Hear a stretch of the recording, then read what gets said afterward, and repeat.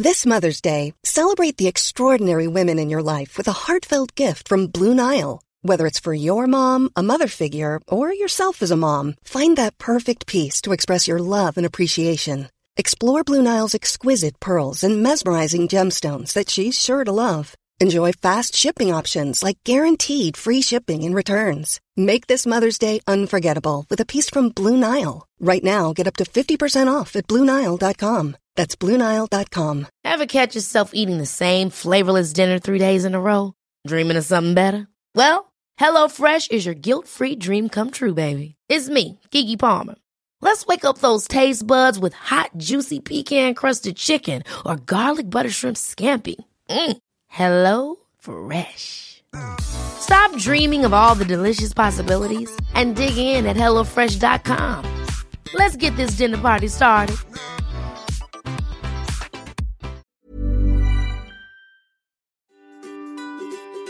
Hello and welcome to the Calmer You podcast. This is your host, Chloe Brotheridge. I'm a coach, a hypnotherapist, and I'm the author of The Anxiety Solution and Brave New Girl.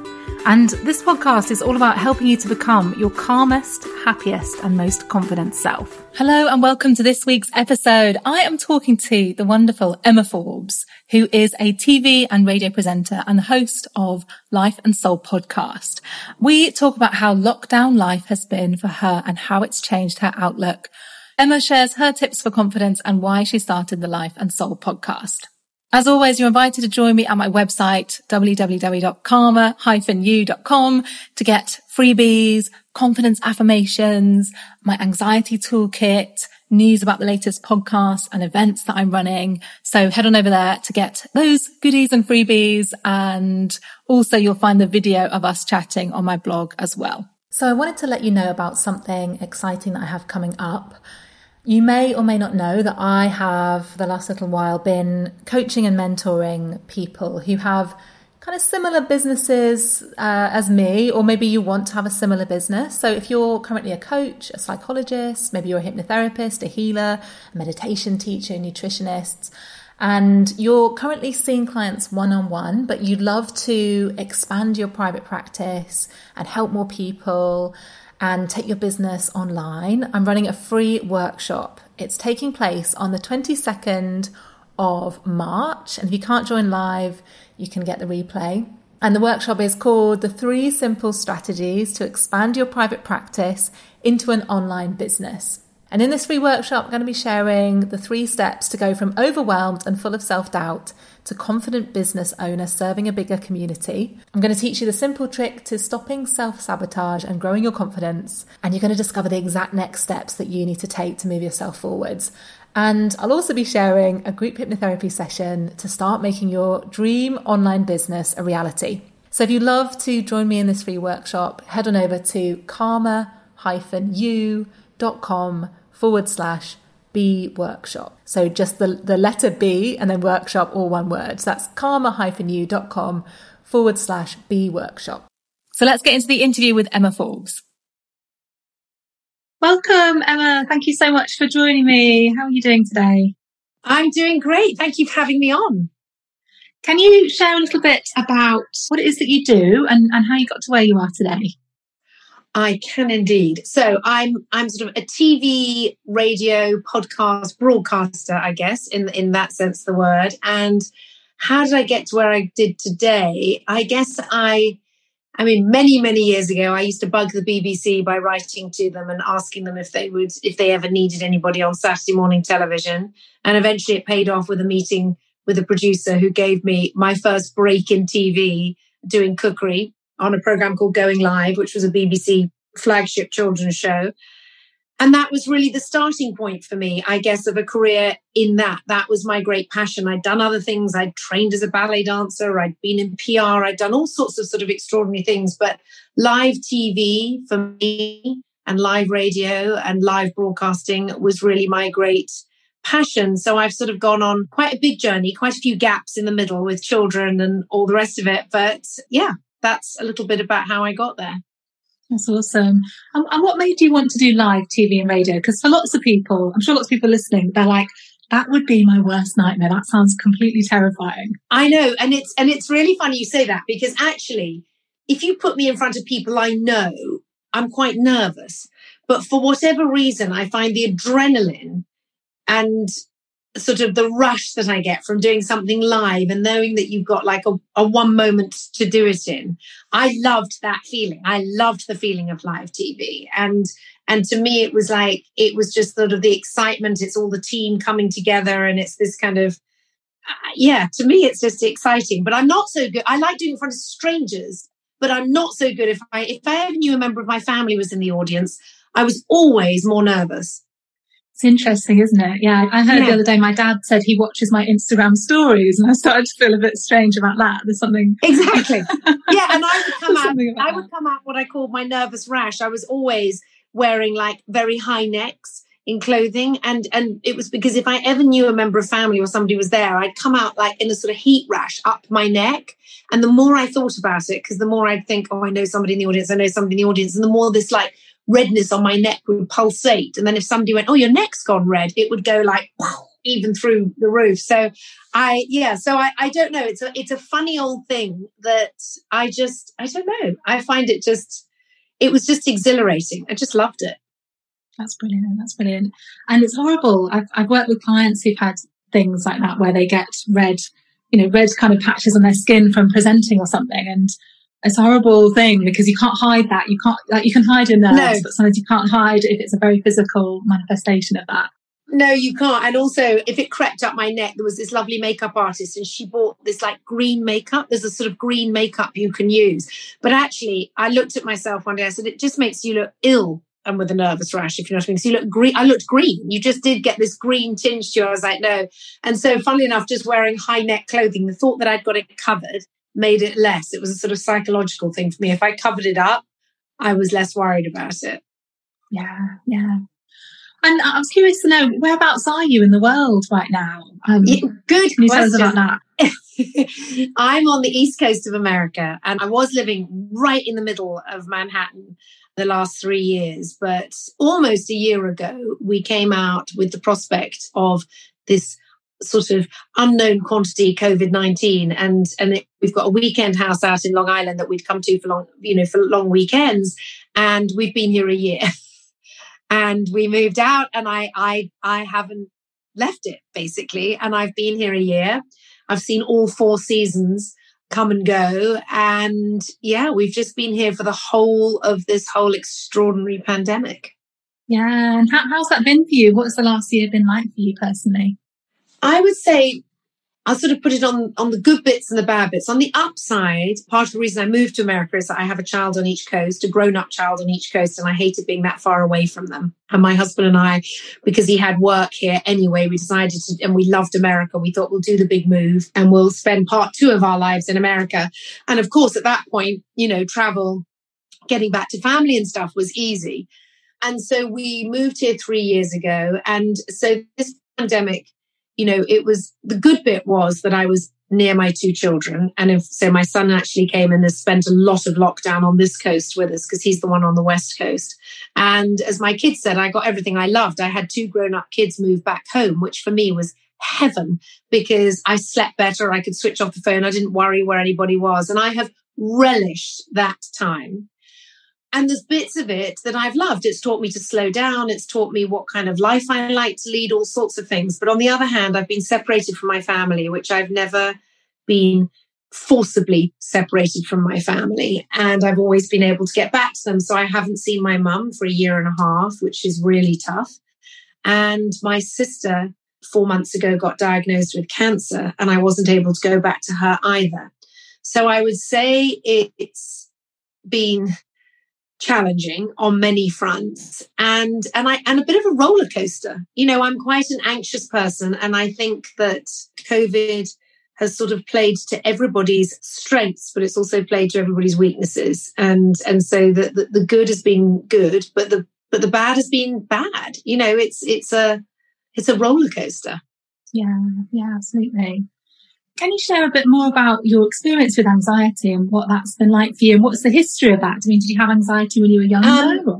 Yes. I mean, it's funny, really. I don't know how far it went back, other than I know that I used to hate my mother going out for dinner and I'd write her notes and all the rest of it. So I guess I must have been anxious to a degree about that if I was sort of, really going back in time. But I think it really was triggered by, after I had my daughter, I had sort of undiagnosed postnatal depression. And it took the form of feeling massively overwhelmed, like my sense of responsibility. I just thought, I have to keep this person alive and I have to do it single-handedly. And it's a job I'm not sure I know how to do it. I felt very, I was on the crest of a wave career-wise. And it was something that everybody was sort of like, oh my God, you'll be so fine. And you'll know when she's hungry and you'll know this and you'll know that. And I was always quite worried. I always thought, oh my God, I don't know if she is crying because she's hungry or she got a temperature or, so I think it was triggered by that. I then had it sort of diagnosed after my son. And again, it took the form of just feeling overwhelmed. And if people have ever followed my career, I took a real step back from my career because I basically couldn't do the career mother juggle. It was too much for me. I couldn't bear not being with my kids. And that's not a criticism on people that stay at home with their children or people that go back to work. I'm just talking about my own personal journey. I was just like, I've had them. I want to be with them. And I couldn't handle, I became much more selective about work. I didn't want to go away for the night. I didn't want to be away from them. So I became, a full-time mum and loved it. But I think over the years, I think my anxiety has taken sort of funny little forms. And I guess really moving abroad and having my children, one on each coast, I think it sort of came from sort of being all over the place as opposed to having, when you've got children who are at school and you all live in the same country, you've got regular things in your diary. You've got 2 weeks of Easter holidays. You know where everybody is. And there was a routine to my life. And I think it was when I sort of slightly went more into free fall that my anxieties got bigger. Right.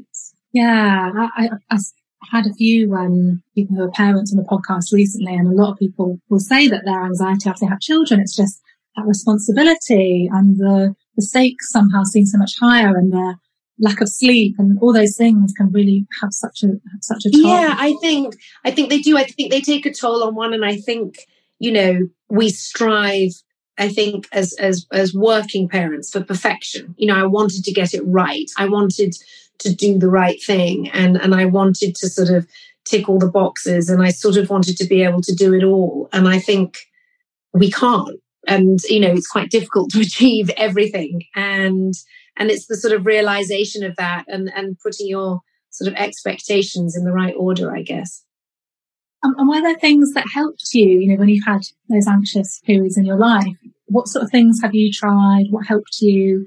The things that you tried that didn't help at all?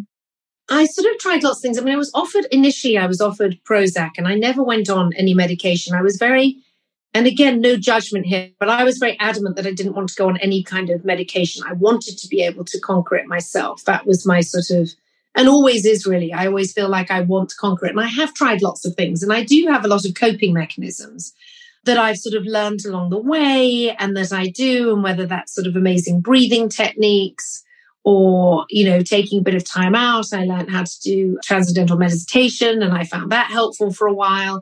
And I think what I've learned, it sort of depends on the level of anxiety. And I've got things that I can do. I've now got a dog. So for instance, I love to go out and go for a walk with the dog. And that's a very good thing for me with my anxiety. It's a really good thing for me to do. I've tried to have a better, and actually lockdown did that, a better sleep routine, a proper nighttime routine of unwinding and not watching, which I used to do.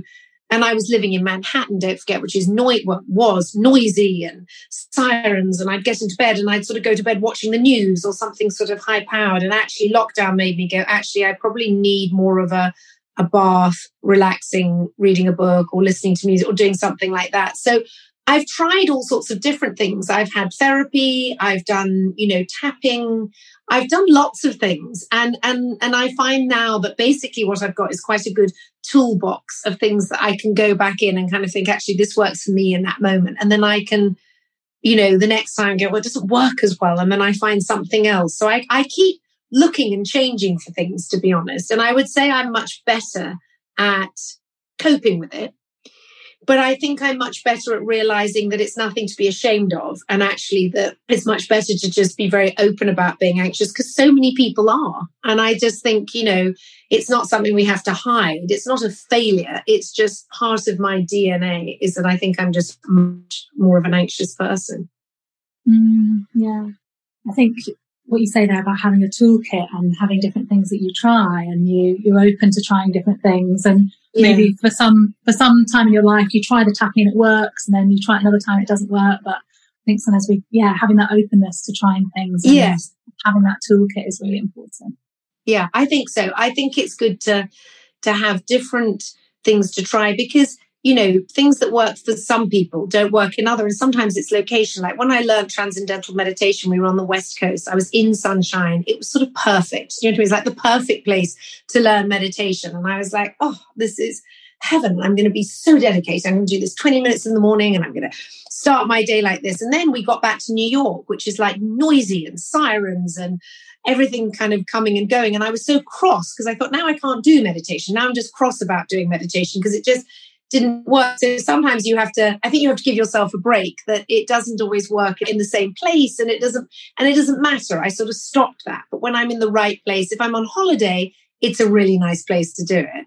I find it really hard. Some people are able to do that. I found yoga's really good.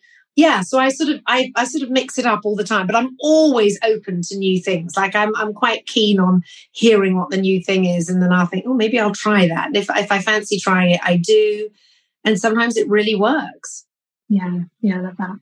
Yeah, I'm a sucker for any kind of workshop, like sound healing, cacao, crystals. Like I've done all of it. The only thing I've stopped doing is I said to somebody the other day, I was such a sort of self-help book purchaser, and I would see a title and I think, oh, that's perfect.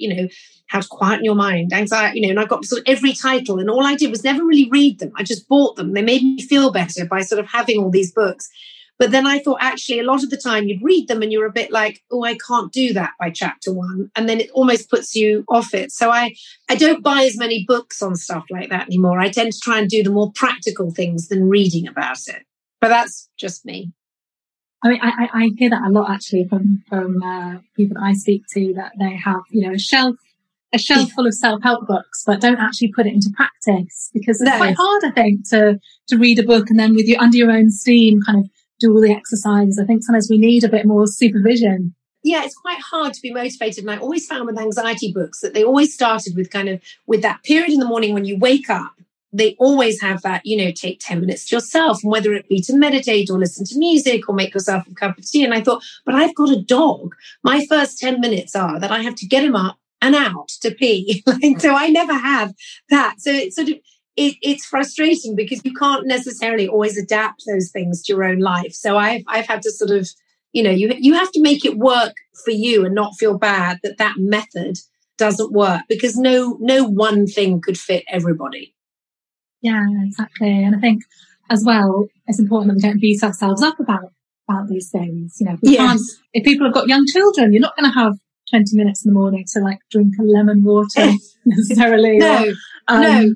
So let's not beat ourselves up about those things and find things that work for us, I think. Instead. I think so. And I think I've become a bit more realistic about it. I think I've sort of just, with age, and I guess as well with COVID, it sort of made one reflect a lot more on all of that and go, okay, what's achievable? What can I change in my life? What can I, do? And I guess I didn't stop much. I was a real doer. And I think part of my coping mechanism was to keep going. Just constantly keep going. And actually by stopping, that's probably been quite good for me, weirdly. Although, obviously COVID is an anxiety provoking situation, but the actual lockdown element of it was probably quite good for me. Yeah, I wonder if lots of people are recognizing that they potentially, before lockdown have been kind of just keeping busy all the time and maybe just keeping everything suppressed. And then sometimes when we slow down, things can come up to the surface, I think, and sometimes we're confronted with. I think, but as I say, I think it's sort of gone every which way. I mean, I think everybody's kept quite quiet, but I'm sure all the mental health situations are going to, I think they've been really tested in this time. And I think that it could go either way. You could either stop and then realize that your situation was sort of super bad and it could really heighten anxiety, or you could kind of go, actually, I now see the reasons why I was anxious because I've got the time to recognize it and potentially have time to deal with it more and to find more ways to sort it. Yeah. I wanted to ask you about your career presenting and speaking on TV and interviewing people. You've interviewed casual people like Michael Caine, Roger Moore, Richard Gere, no less. Yes. Sat around a table with Elton John and David Attenborough. What was that like for you at the time to be interviewing those people? I mean, it was amazing, really. I mean, you said Richard Gere. I use that word loosely because he is the only person actually ever that genuinely left me speechless. I was working with Andy Peters at the time, and I was meant to interview him at a premiere of a cartoon. I think it was Pocahontas or something, and it was for his charity, and he appeared at Leicester Square. And so it was this big interview I was going to get with Richard Gere. And he arrived, and because I was interviewing sort of out and about, you could hear the paparazzi and people screaming for him. And I got really caught up in it big time, like big time. And I was like, oh my God. And I ran after him and the microphone. And when I got to him, I just went, hi.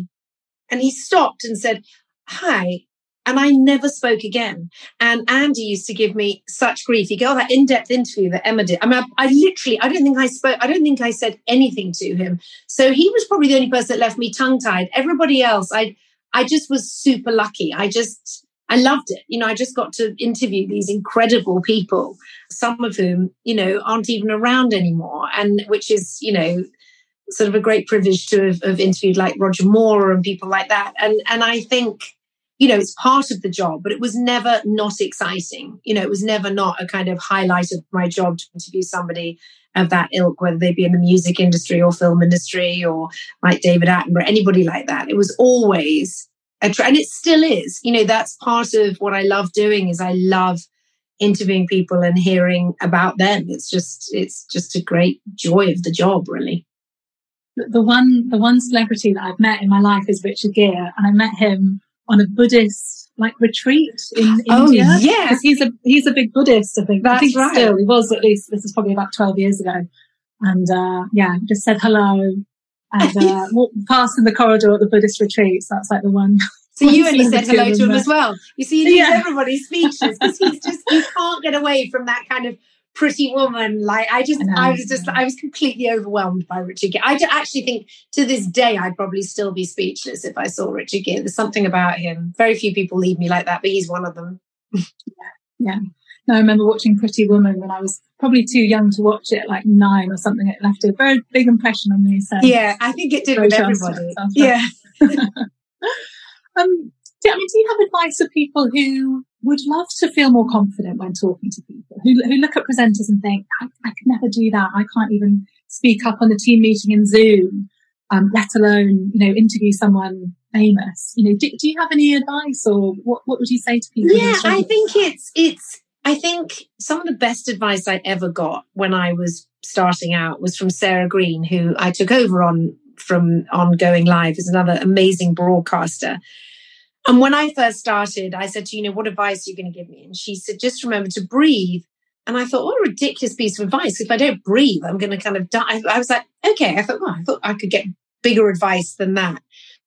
But it's such a true thing. When we're nervous, the biggest thing we stop doing is stopping breathing. And I remember when I looked back at my first show that I did live, I speak like one of those fast speakers that win competitions. I never took a breath. She was completely right. I just didn't stop to breathe because I think our nerves take over and we think if we talk faster and we fill the air and we don't pause and we don't stop, that sort of gains it. Or, as you say, people go the opposite direction and just think about being silent.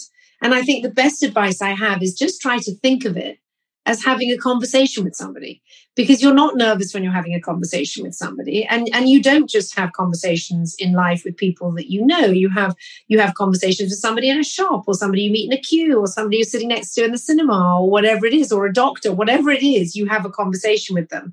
And I think the key is just to remember to breathe and to remember that actually, if you can sort of get past thinking about it as sort of, oh my God, I'm in front of masses of people. My husband sometimes had to do public speaking and he's not in my world. And I said to him, if you're really nervous and you've got to stand up and speak in front of people, if you take your eye line just slightly above people's heads, they think you're looking at them, but you're just looking past them, because it's the taking of eye contact that makes people nervous. They think, oh my God, all eyes are on me. All eyes are on me. And if you can just take your glance a fraction to another direction, you'd be staggered how it takes away the nerves, because you're not actually looking at somebody. Yeah, I love that. Yeah. Does that make sense? But I don't know if it does or not, but it's just just a slight thing, just until you get over it, because the minute you start to relax, then you realize that you can make eye contact with people, and you can think, oh, that person looks a bit, bored or not interested, and you can move your head somewhere else. So it's important to just sort of keep moving your head, not get static and fixated, and sort of just think to yourself, I'm just talking to one person. I'm literally just talking to one person. I mean, it's probably easier said than done. And it's a funny thing with presenting, because I do think there's a knack to it, because you're not being an actress, it's so funny when people meet me and they go, you're just like you are off camera, like you are on camera. And I go, well, that's because I'm a presenter, because if I wasn't, I'd be an actress. Like, that's a completely different thing. You hope that people are exactly the same when they're not presenting as they are when they're presenting, because you're kind of the same person. You're just having a conversation, or you're facilitating that conversation. So I think just being yourself is just a really important part. And I actually think that now more than ever, authenticity is what people like. I think people really like people to just be themselves. I think social media gave people such a platform to not be themselves. But I actually think people now have changed. And I think actually COVID was quite a turning point in that, actually. I think people have craved authenticity more, because we've all been in something together. It's a very unifying thing. And I just think people are just like, you couldn't make lockdown, but people did try, look glamorous. Do you know what I mean? You couldn't kind of go, people tried in the beginning. I remember on social media in like the first 2 weeks, and people going, another cozy night in, and it was sort of rose petals in the bath. I was like, honestly, no. This is not real life. This is never going to last. Another cozy night, pizza for two, and all this sort of thing. And then the reality hit. And I think actually it's been quite a good thing, because I think people feel much more that everybody sort of suffers the same. Everybody has issues of their own. They may be to different degrees, but everybody is kind of unified in that. Yeah, it's interesting. Yeah. And I wonder, how, I suppose there's a lot of backlash at the moment about influencers who are going on holiday to Dubai and taking pictures and trying to, I guess they've got to earn their living, but at the same time. Yeah. Well, I know. And I think it's obviously controversial, and it's obviously, and I'm not remotely kind of political, but it is difficult. It's a tough one, because to see that on, I guess because everybody is in the same boat to whatever degree, if somebody is in, and I can speak from my own personal experience, I see somebody in Dubai without a mask on holiday, you're just like, how is that happening? It's almost like living on a parallel universe. I had to text one of my friends, like, where are you that this is like not happening? Because I can't go and get a cup of coffee without a mask. So where are you that this is okay? And I guess it's, I think that's been quite tricky for people. Yeah. I suppose in New Zealand, they've got a good situation now. They had a music festival. My friend is from New Zealand. She's there right now, and she went to a music festival, and I know, because they barely had any cases. Right. They did, because I think they shut it down, didn't they? Sort of instantly, and they've had like no cases. I know. Yeah. And it's interesting what you were saying about the public speaking and not breathing. And I used to really struggle with public speaking. And I remember speaking so fast, hoping that I would just get it over and done with. And then eventually, you have to take a breath, and you gasp for air, and that's not a good look.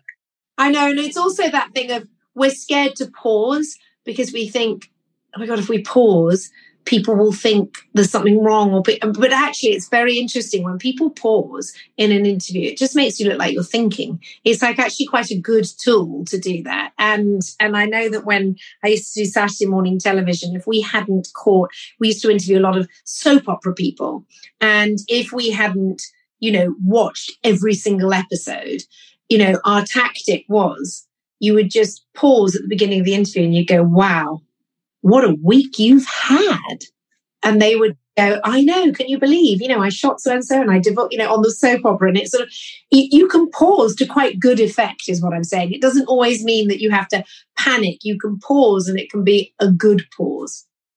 Yeah, I think, pauses can be very powerful. They don't have to be, it doesn't have to be an awkward silence then. No. It can be adding kind of gravitas and yes, adding exactly. some drama or meaning to something. Exactly. Can you tell us about your podcast? So you've got an amazing podcast. I've been having a listen. Life and Soul. Can you share about that? And what made you want to start that podcast? I can indeed. Well, I wanted to, lockdown was a sort of, obviously for everybody, a period of time being at home. And I really missed working. And I'd been trying to sort of get something off the ground, but life had sort of taken over. And so this gave the perfect opportunity. And I thought, well, I'll call it Life and Soul. And I'll chat to people about what gives them life, what feeds their soul. And I'll just see where it takes me. And I'll just and I wanted to do, I've got a website alongside it, which I wanted to make like a toolbox in every sense of the word so that you could look to it. I've sort of supported small businesses. I've got lists of small businesses that people, or gift guides, but I've also got sort of words from experts, Q&As with experts. And I wanted the chat to be very informal, but to really get sort of to the nitty gritty with people. And actually, initially we were like, well, maybe we won't talk to everybody about lockdown because, that's probably just a passing thing because it's just the most prevalent subject and you can't get away from it. And actually, it's been great because what you realize is that people are really keen to talk. They really, they're in lockdown. It's been super tough. And so people really have thought about what gives them life and what feeds their soul big time. So I was sort of handed it on a plate, really, in terms of subject matter. So I've loved it. I've been able, because people aren't coming on. They have a book out and we may talk about that sort of as a by the by, but I'm not sort of on it as a sort of promotional thing. I'm more just chatting to people about stuff that other people might not know about. Yeah, that really comes across. It definitely feels like a cozy chat when you listen to it. Are there things that you've learned from that podcast from your guests? What are the things that have kind of emerged that have sort of stood out to you so far? I think I've learned a lot, actually, because each person I speak to, it's been such an education or an eye-opener. I mean, Julie Walters, who I started with, who I'm a huge fan of, she was amazing because she's just, recovered from bowel cancer. And she was really super open about talking of all of that, and funny, which of course she's known for being funny, but she was also really honest. She just said, when I was diagnosed, I thought, phew, I've got a reason to stop work for a bit. Because she said that she was always working in anxiety. And I thought, that's really interesting because you never see that. Obviously, you see her as this consummate professional, but actually it was giving her high anxiety. And she was saying how much she was enjoying time out. So, I learned that from her. I've spoken to some incredible people in the medical field. And then I've interviewed, it hasn't come out yet, but I interviewed Jay Rayner, the food critic, recently on the Telegraph. And he was like, I'm really against all this wellness guru thing. And I learned so much from him because I said, no, I'm keen to kind of know why. And he said, because who wants to have illness as a word? Everybody wants to have wellness, but there's a really big divide if you keep saying, if you drink this green juice, you will be healthy, you will boost your immune. And I suddenly felt I was like, no, you're so right. I need to be more aware of that. So everybody's kind of given me something that I take away, whether it be a bit of advice or just that I've had a really lovely laugh with them. This week, I've got John Barrowman on, who's a really old friend. We had such a lovely chat and he was super honest about having to have therapy for his anxiety during lockdown. And so I think there's been an honesty to it that I've just adored. And as I say, every single person I've spoken to, I've sort of come away with a little gem or a little nugget of something, whether it be information or advice or something I hadn't heard of. So it's partly why I love doing it. It's like having sort of permanent therapy through other people, learning on the job. Yeah, I think podcasts are a bit like therapy. Yeah, they are. Both for the people doing the interviews and being interviewed sometimes. And also I think that people listening often tell me that they feel like I'm getting a sort of therapy session through kind of hearing other people's stories and experiences. Yeah, I was very late to the podcast game, but I now that I listen to people and I love, like this woman out here, I love Brene Brown and people like that, I really find it's a very good medium and it sort of ticks the boxes for me because it's like doing live TV. I just do it in one take. I don't record it or edit, we just do it as a conversation. I do it in vision so I can chat to somebody without a mask and physically see them, which I find much more appealing than down the phone. And I think podcasts are nice because I think they give people company. It's just like having company in your car or on a walk. You can do it in your own time and you can dip in and out. And again, it's that sort of toolbox effect. You can sort of pick and choose. You can go, oh, well, I'll listen to that one because that's about that. Or I can listen to that because it's got a little bit about this, or that's just a celebrity that I love. And so I think it's a really appealing form of media. Yeah, absolutely. Yeah, well, thank you so much for everything that you shared today. Oh, it's a pleasure. Thank you for having me on. Anytime. Where can people find out more about you? And I'm sure your podcast is in all the usual spots, but anywhere else we can find you. So my podcast is on all the usual podcast, slots like Spotify and iTunes and everything. And my website is byemma.co. And you can go to the website there and you can listen to the podcast through the website as well. So, and I'm on Instagram, which is at Emma Forbes Lifestyle. And I've got an @byemma.forbes Instagram as well. So I run the two at the same time. And I was watching your Instagram stories the other day and you were making something delicious. You're making overnight oats. You have lots of different things on your Instagram. Yes, I try to. I basically, because I have my son home for a lot of lockdown and he's much more technical than me, I made him my cameraman. And so I started I'm about to do lockdown leftover dinners and things. And I just do little cookery things as and when the moment takes me. But yes, the most recent one was overnight oats, which people seem to like because I'm quite a haphazard cook. So I post something like I've posted a recipe tonight, but I don't put the recipe because I kind of throw it all together and then I get all these messages going, what's the recipe? What's the recipe? So I need to remember to sort of do that and write the ingredients up afterwards. Thank you so much for coming on. Thank you. It's a pleasure. You have been listening to the Calmer You podcast with me, Chloe Bretheridge. Don't forget you can download loads of freebies for anxiety and confidence at my website, calmeryou.com. You can also find out about my app and my one-on-one sessions. Please do subscribe to this podcast in the Apple Podcast app. And if you have enjoyed it or found it helpful, please leave me a review. It makes a massive difference to helping the podcast get discovered by other people. And come on over and find me on Instagram. I'm hanging out there every day. You can find me at Chloe Bretheridge. Let me know what you thought of this episode. And please do share it with anyone who might need to hear this today. So I'm sending you loads of love and I hope you have a brilliant week ahead. Ever catch yourself eating the same flavorless dinner 3 days in a row? Dreaming of something better? Well, HelloFresh is your guilt-free dream come true, baby. It's me, Keke Palmer. Let's wake up those taste buds with hot, juicy pecan-crusted chicken or garlic butter shrimp scampi. Hello Fresh. Stop dreaming of all the delicious possibilities and dig in at HelloFresh.com. Let's get this dinner party started. Even when we're on a budget, we still deserve nice things.